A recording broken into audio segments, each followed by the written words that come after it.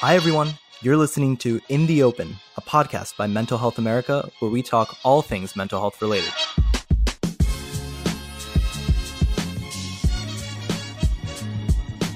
Hi, guys. It's America again. We're back for another session of In the Open. Teresa's here with me. And we got a special guest, our friend and phenomenal guy, Drew. So, Drew, say hi. Tell people who you are. Hello, everyone. My name is Drew Gritz, and I'm happy to be on the podcast with two amazing human beings that I've had the pleasure of knowing for a couple of years. So, Drew, today we're going to be talking about I'll Never Be Able to Do Anything. It's a continuing series that we're doing about difficult, intrusive thoughts that we have. It came to mind that I was like, Drew can totally speak to these issues, not in any way shady. I feel that the work that you've done really connects to this intrusive thought. So, Drew, tell folks a little bit about who you are and what you do. Sure. Well, I'm a writer and director, and over the course of my career, exploring writing for film, television, music videos, everything in between, directing content, similar nature, I had this experience, I want to say 6-7 years ago when I met you guys through Mental Health America. I made a film called The Love Effect, and it was about two guys from different parts of the world who also met under miraculous circumstances and were both dealing with depression and a potential suicide attempt. And those triggering things aside, I realized in my work at that time that everything I do is related to mental health. You know, this idea that mental health is for those that have mental health issues, or mental health is, it's a stigma word where we talk about it only when it's in relation to mental health issues. But that's not the case. Mental health is about health. It's about wellness. It's about well-being. And myself as a writer, as a director with a huge advocacy for love and love awareness, trying to understand this nebulous word, what is this love thing, led me down this path of understanding and exploring what is mental health and what is mental wellness. And that project kind of teed off my realization that everything I do in my work, whether it's my novel or it's a film or it's who I am as a person, as a mentor, as a colleague, as a friend, everything I do in my life and my work is about mental health and mental wellness. And so when that film came out, we had that small partnership with Mental Health America. You guys gave us the opportunity to screen our film. And it just led me to this path of understanding that I could do more and say more. And that I was in a special position of privilege and power as a storyteller to communicate characters and stories that represented mental health struggles or mental health experiences, which is something that most filmmakers and storytellers do, but they don't realize that. So the knowing and the realizing that I had a hand in expressing mental health experiences, I realized I should study it and understand it better. Everyone in my life that has mental health challenges, myself included. Once I started to understand that realm and could put a name to it, it helped me focus my work as a writer and as a director and really as a human being. I think that's phenomenal. So, you, I think in many ways have become a mental health advocate without realizing that you were from the beginning. Mm-hmm. Yeah. But part of the story, I think, that connects with me and what you've done is, as a human being, we all struggle with these types of intrusive thoughts. And even more so, given the space that you've kind of been in your life, right, where you are creating movies and writing novels and taking your experience and the experience of others and putting it out into the world. So I'd love to hear a little bit about what it means to have this intrusive thought, like I'll never be able to do anything. I know that at different times in my life, I felt that way. So it's something I think a lot of people may struggle with, but there's some shame tied to it. Sure. And some fear, right? Because I think fear kind of is embedded in all of these intrusive thoughts. So 2 questions, both for you and Teresa. Teresa, have you ever felt like you'll never be able to do anything? I mean, I know we've talked about intrusive thoughts a lot. So, Drew, you missed the epic, like, no one cares about me is like my hardcore intrusive thought. I have to be honest, right? And be able to say, like, I'll never be able to do anything has not been on my, and it's very interesting because I wonder how much, like, I don't know, I've been independent for a long time. So like my child abuse Mm. situation is full of neglect and also fear-based. So like if you couldn't do something, it was beat into you that you better Mm. do it. And that failure was not an option. Yeah. And then I was lucky enough to be relatively capable. So there were times when I used to think it, but it was very young. Like I didn't know how to read until I was quite old. Anytime I had a major failure, there was a period where I was like, that really sucked. I'm never going to be able to do it right. But after a couple of months of wallowing, I would say that that's been when I've struggled with I'll never be able to do anything. Mm. Whereas like the way that I think about I'll not be able to do something has been specific. Like I'll never be able to be a good mother. There are things I just can't do. Like Mm-hmm. and if I and there are things that I feel shame that I can't do them. So I don't it's not that I'll never be able to do anything. It's I'll never be able to do this X thing that I just know I'm not capable of. What about Drew? Have you experienced this? Daily, all the time. It's a rabbit hole statement, this intrusive thought, because it's not just sometimes I'll never be able to do anything. It's I'll never be able to do this thing, or I'll never be able to do something, or I'll never be able to do something again. Especially with when you care about something, there's a dual-sided sword and equation, if you will. When you really care about something, I really care about this podcast. I really want this to communicate me well. If I genuinely care about something, I believe that there's then fear attached to that. You know, if I really want my movie to be successful, it's going to scare the heck out of me.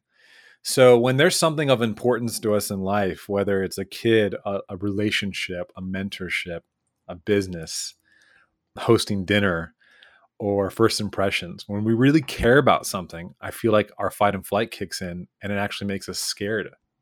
It makes us fearful. And so that equation is if I'm scared of something, if I'm terrified by something, what that actually means is it means I care about something else. Whoa. Yeah, that's deep, right?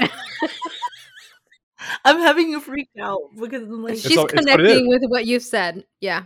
It's what it is. If there's something that, like for me, I'm a writer, director, I'm a storyteller. So if someone, my novel is important to me, it's so important to me. It's me, right? Yeah. That means it's me. So that means I'm terrified. I'm terrified of everything because I care about it so deeply. So the equation is when we're scared about something in life, something we can or can't do, or someone, whatever it is, when we're scared about something, what that actually means is that we care about something else specific. And part of getting past these intrusive thoughts or these blockages, these stoppers, is I think the acknowledgement of what we care about and then the processing. I think we go through processing where it's like, okay, I feel terrible right now. Like I'll never be able to do anything. I can't do this one thing. We're processing, going through that, but we're not in the acknowledgement state of understanding what that thing is that we care about. As a storyteller, there's like a math to the emotional things that we try to communicate in a story or on screen. And hopefully a film or a story takes you on a journey where you can reveal that. The depth of what you highlighted is like Teresa's like, let's not cry, but it's like it's so deep, right? Because I mean, I'm but like, if you don't care about something, you're probably more than likely not scared about something. And that's why everyone says just go in there and don't worry about the meaning. Go in there and talk to the girl, talk to the boy, be natural. Don't worry, don't give it ish, because you're taking the pressure off yourself. So a lot of times when we're not terrified by something, we don't deeply care about it. You know, they go hand in hand. That's so interesting because I have a hardcore avoidance coping skill. Like that's my go-to. If something scares me, I just avoid being scared by it. It's like, how have I set up coping skills so I did not have this particular intrusive thought as like a thing? I have this coping skill where I just set the bar so low. I'm like, oh, you're crap. And you'll always be crap. And it's totally fine. As long as you're crap. It's intrusive thoughts at its finest right there, Teresa. Yeah. And I just like take no risks, you know, like some people would say, oh, I don't take risks, but it literally took me 3 years to do this podcast because I was like, and I can't look at stats about it. I can't even listen to them again because it's like I think that I have too much Part of that. fear about Yeah. like what it means to be a failure at this thing that I tried, that I basically avoid doing anything that will reinforce how I am a failure. Well, we could talk about that. The channels, I'll never be successful at this thing, right? Well, you want this podcast to be successful because you care about it, And I'm in the same Yeah. arena with my book. It's like you can spend all this time hustling your books, you can spend all your time hustling your work, but the thing we have to do is to make peace with it and to not let the intrusive thoughts block us from even giving our best message. And here's one of the things I'd seek solace in. And I learned this at a young age. So I was lucky. I did a family documentary called This American Family about what it means to be a family after divorce and during divorce, right? So I turned the camera on my family during a divorce, and I got money from the Hollywood Foreign Press grant. It was my first featured film as a documentary. And I put the camera on my family to explore what's it mean to have a divorce. And I screened that film once in my entire life, once to a live audience, a packed audience. And I was both proud, I was both terrified, I was trepified, and I was amazed. And at the end of the screening, everyone left, and one person came up to me, and he was a young Japanese man from Japan, my age, and he said that he could barely speak English, but he said to me, and I'm paraphrasing, "I understand you. I feel you. This is me. This is my family. Thank you." And he held my hand and he wouldn't let me go. And I just stood there with him, and then we just connected eye to eye, didn't break eyes, held his hand, and we just kept talking like that, where he was trying to express things. Whatever I did or didn't understand, I listened, I felt him. So the fact that my piece of work affected one person, when I was maybe 27, it made me realize that it's not about the numbers. It's not about the podcast being, $1 million podcast. It's not about the million viewers. It's about that one person who you deeply affect, who comes to you emotional and says, "You helped me, you saved me, you served me," whatever it is, and that's that reminder that you can do anything, you can do something, and you could do it again. I hear so many things here. Like when we get so scared, we set the bar too high and we're like supposed to live up to that expectation. And I love that you've kind of reframed it in your head. Like I can't orient myself to that expectation. Like I can't compare myself to what that success might look like if I only impact one person, or if I only am able to get through learning a language to this degree. That's a success. Like giving yourself credit for that, right? Totally. It's not how we look at success in any American enterprise. Unfortunately, it's a very American thing, and I've spent a lot of time in other countries, and it's, American capitalism, American ideology start to infiltrate all things because America and American media is kind of the controlling thing. Our advertisements tell us what we should think and feel, and we'll be more successful and be more attractive, but we don't remember that. I think, in my opinion, true success is happiness and being proud and using our gifts to serve others. What's interesting though, Drew, and and everything that you shared is not only the reframing that you've done, right? But I know that when I struggle with this idea, it is sometimes tied to these bigger than life kind of, I'm going to say, expectations, ideas of what's supposed to be, right? Yeah. And so you kind of set yourself up for failure, right? Because attaining this humongous thing is really hard. Yeah. So then when you break it down into something that is smaller, I think you're far more likely to achieve.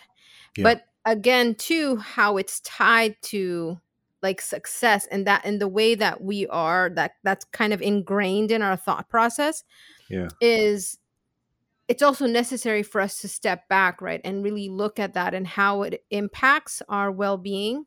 Because when we're pushing and even now when we're super productive, if you're not productive, you haven't done anything, right? Right. It's and that's where I think a lot of folks can struggle with this, right? When they're like, well, yeah, you start comparing yourself to others, which is one of the worst things that can happen, right? And they're like, oh, look, they have all their crap together. They look so put together.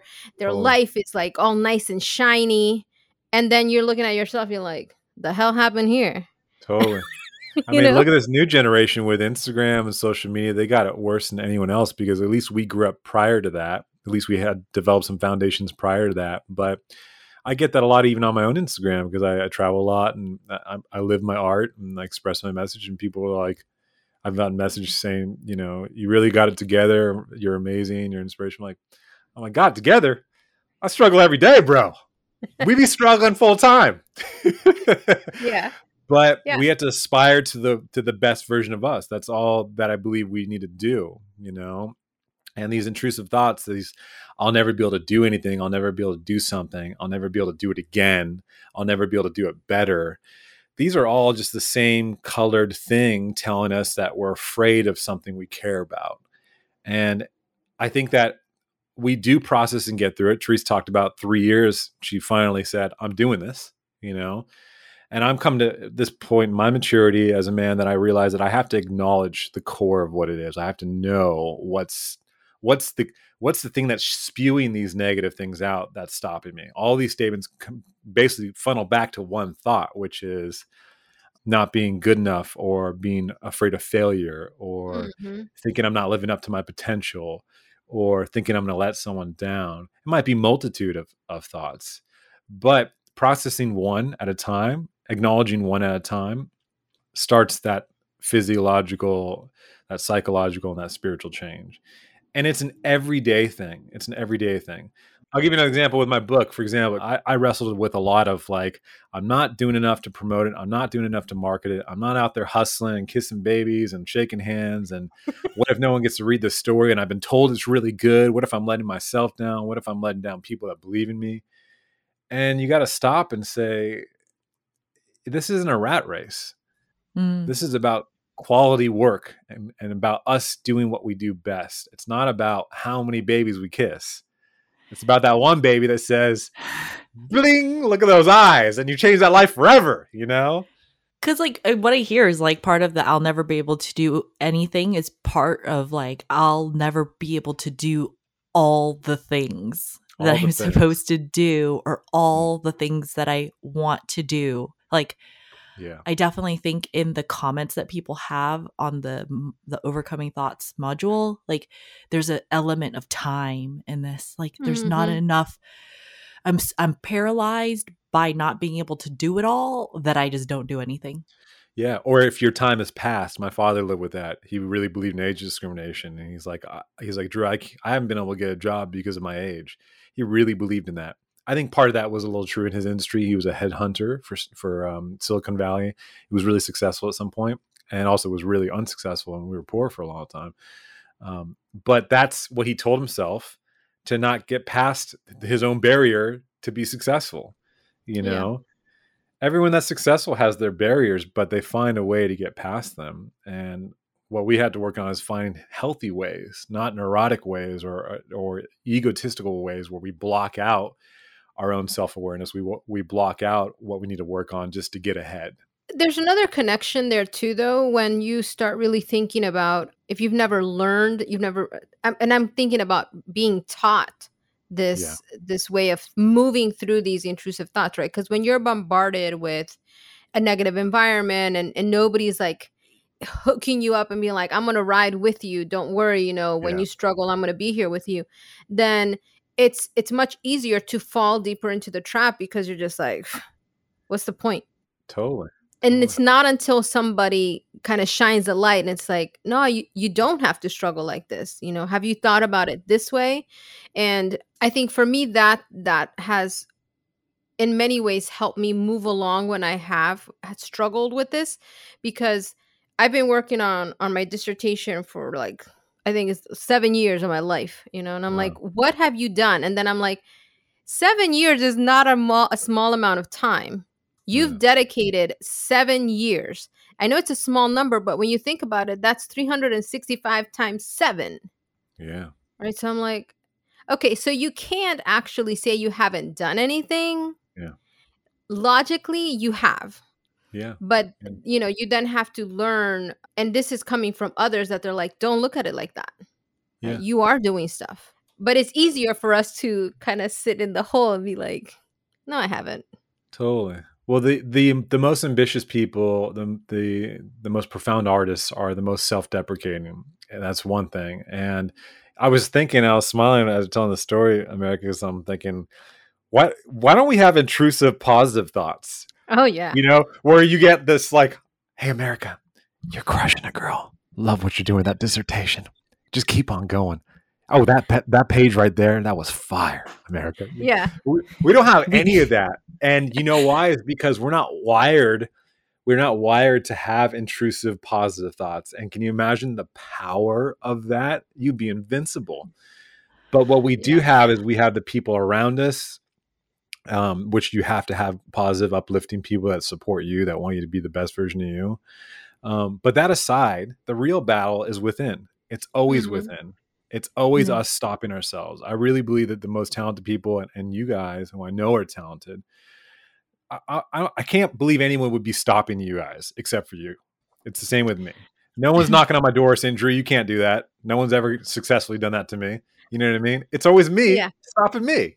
So it's interesting how that builds up early, like when you were talking about like affirmations. But I was talking to my 5-year-old and he's got to go to kindergarten. They're big feelings. And I'm like, okay, let's do some affirmations. Like, you're strong, you're kind. And then he's 5 and he looked at me and he was like, no, I'm not that. And I'm like, what? What in your life has already told you that you're not kind or whatever? And he was like, well, I hurt people. Oh, we all do, honey. I was like, oh, damn. Like, I spend so much time yelling at him, like, don't hit your brother. Like, is there something in our lives that have been telling us, like, to hurry, to get to the thing? Because there's not enough time to get all the things that you want to do. Or, you have to do it well if you're going to do it. What's the underlying narrative there that starts you on that path to being like, well, I'll never be able to do anything?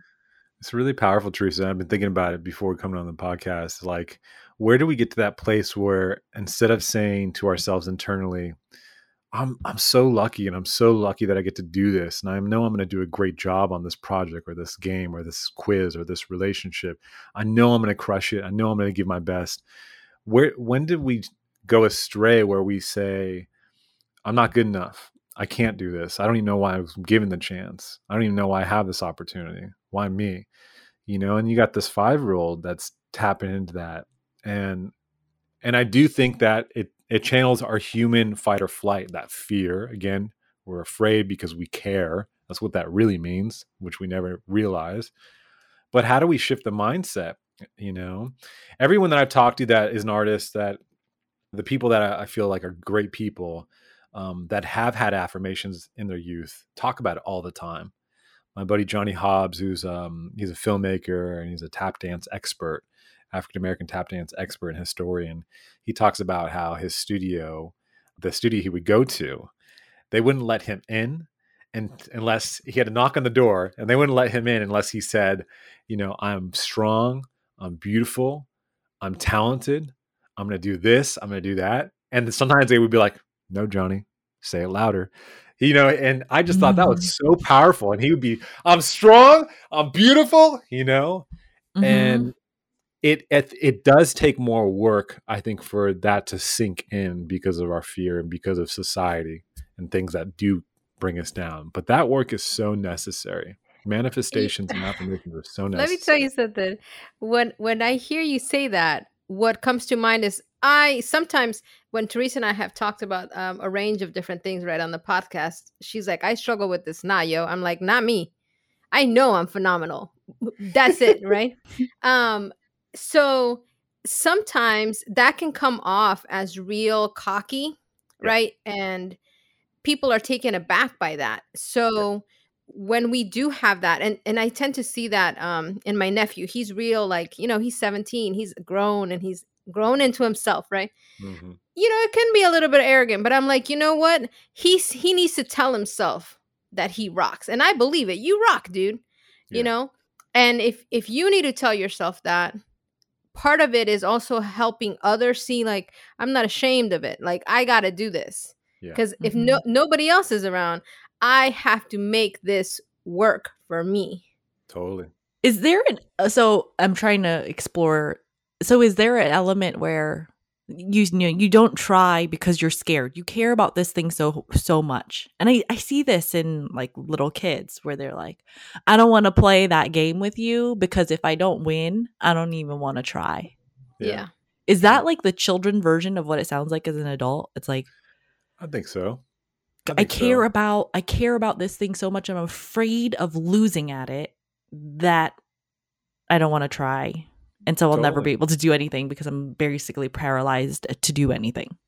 Totally. I was just mentoring a couple years ago. I mentored some kids in making their first film, and they're all great, terrific, sweet kids, shy, teenagers. And we're talking about who's going to be the director of this thing. And it's about a young girl coming out of her shell and standing up to mom, and just a really beautiful, dramatic short. And I remember one kid who I knew had the sensibilities and the taste and the leadership skills to be the director. I said, I think exactly that. I think you actually could be a really great director. And she told me, no way, I can't do that. I said, why? And she's like, I'm going to mess it up. I'm afraid. And I said, girl, now you're going to do it. And she did, and she crushed it.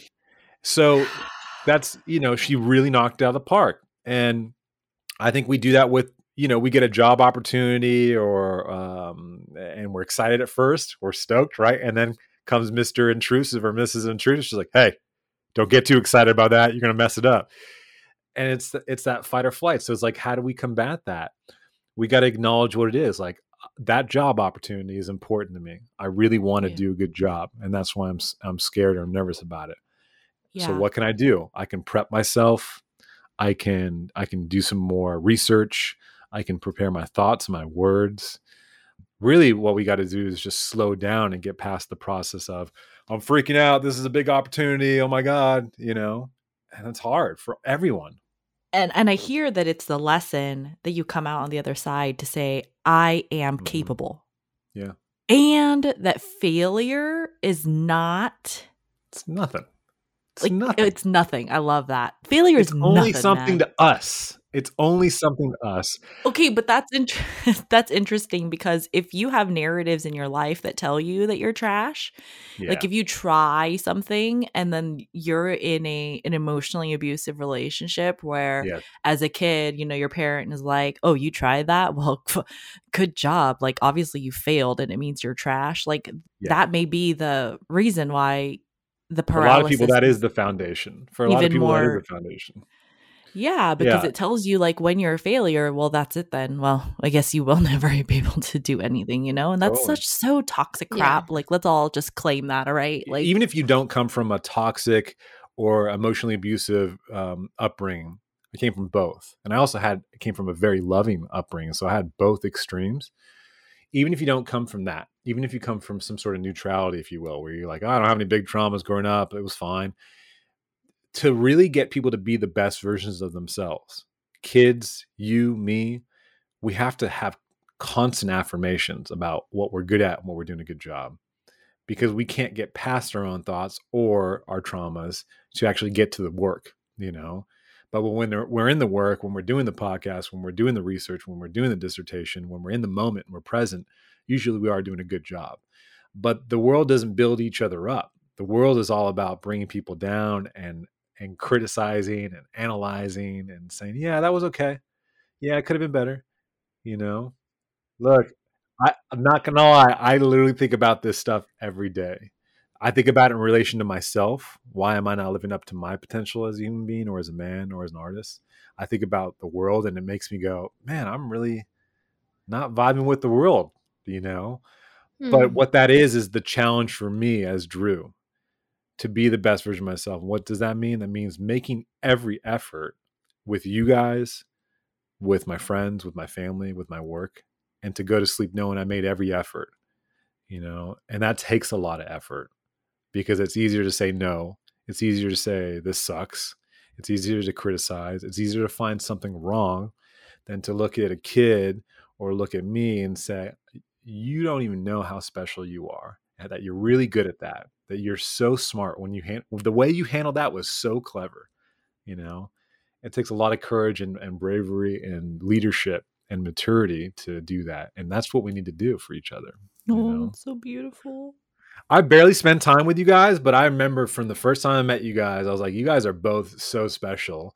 And everything you guys, the way you guys run Mental Health America and the way you guys have run the national conference, and Teresa, when we spent time together in the Love Effect premiere, I know you guys are incredible at what you do, and I know how valuable the work is. Your compliments are making me uncomfortable. It's very hard for her to accept that. It's hard for all of us. It's hard for all of us because that's not normal anymore. Complimenting and uplifting each other is not normal anymore. And that's a huge battle that we all have to do. We're going to be here to always uplift you, Teresa. Drew, what I love about our conversations always when we talk, it's the connection to our connection as human beings and how we can help others, right? And move that forward. Yeah. For this, when people are struggling, I think everything that we've discussed is so fundamental to helping create a shift in our mind when we do struggle. So finding something like, write yourself those affirmations, say those affirmations out loud, pop them all over so that you can see them, because that will then it's going to get easier for you to accept them. I know Teresa doesn't like compliments, but I love the hell out of her. She's honest and she's who she is. We need that daily. We need that daily because look, I stifle my own talents all the time. I have people tell me all the time that really know me that are like, Drew, we know you can do better. And for me, that's like a knife, Yeah. Oh, but we have to be our own biggest fans, and we have to hopefully surround ourselves with people that are our biggest supporters. But maybe these affirmations, what America's saying, one way, what we got to do as well is we take the statement, I'll never be able to do anything. I'll never be able to do something. To work through it, I would say, why? Well, I'll never be able to publish a book. Why? Because it takes a lot of work finding the right people and building a team to support you and getting money to spend. Well, why can't I do that? We have to work our way backwards to the core, which is the core for me is it's a lot of work and I just don't want to mess it up and I don't want to be a failure. It's my first book and I don't want to mess up. It's because I care, but if I get one more person that says you did something great and I can feel that and get out of my own way, then that's enough for me, and then it's a daily fight. Every single day, these intrusive thoughts, these stoppers, these blockers, we are way worse to ourselves than any other person on the street. And it's a daily fight. Well, I totally appreciate that you got to spend time with us today, Drew. So if people are interested in reading the book that's coming out or following you on social, where can they find you? The book is called The Incredible Existence of You, and it's a series. And it's about two people from different sides of the world that are going to get a second chance at life and love. And it's an affirmation about how every day we are given a second chance at life and love. And it's not just a romantic drama. It's a story about second chances in every way, shape, and form. TheIncredibleExistenceOfYou.com. It's an Amazon exclusive. You won't be able to find it anywhere else. Also have a movie coming out in Australia called Bosch and Rocket with my business partner, Tyler Atkins, which has been well received. So I'm excited to share that with people. Otherwise, you can just look me up. My name is Drew Grit. And, thanks to you guys as well. I got to give credit to you guys. You guys specifically, and Mental Health America and Paul Gianfrido, one of the unsung heroes of this country, helped unlock me to realize that what I do goes beyond just telling stories and making movies. It's about expressing human connection and understanding ourselves. And that is mental health. That is mental wellness. And that's a full-time job. And that's really what I do. As a human being, I'm a mental health advocate, and I use storytelling and my vessel as a human being to connect with people. That's what I do. Thank you, Drew. Thank you, Drew. You guys are amazing. I really appreciate the opportunity and I appreciate both of you for everything you do. Thanks, Drew. Well, we're going to keep talking about intrusive thoughts, folks. And, to sign off today, Drew, you want to sign off? We always say keep fighting in the open. The only way we can do this together is if we fight in the open. So let's fight in the open.